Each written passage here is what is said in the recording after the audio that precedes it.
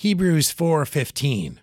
For we have not an high priest which cannot be touched with the feeling of our infirmities, but was in all points tempted like as we are, yet without sin. Our Savior has personal experience with the weakness of our mortal bodies.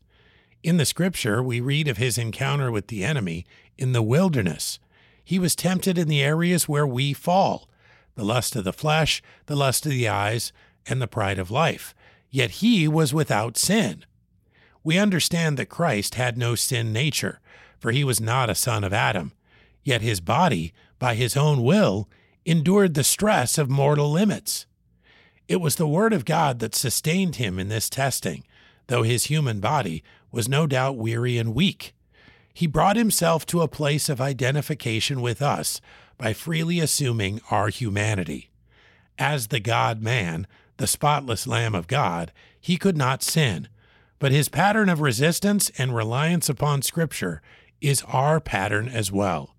Let us therefore realize we are not alone when coming to him with a request for strength to endure Satan's schemes. Hebrews 4:15.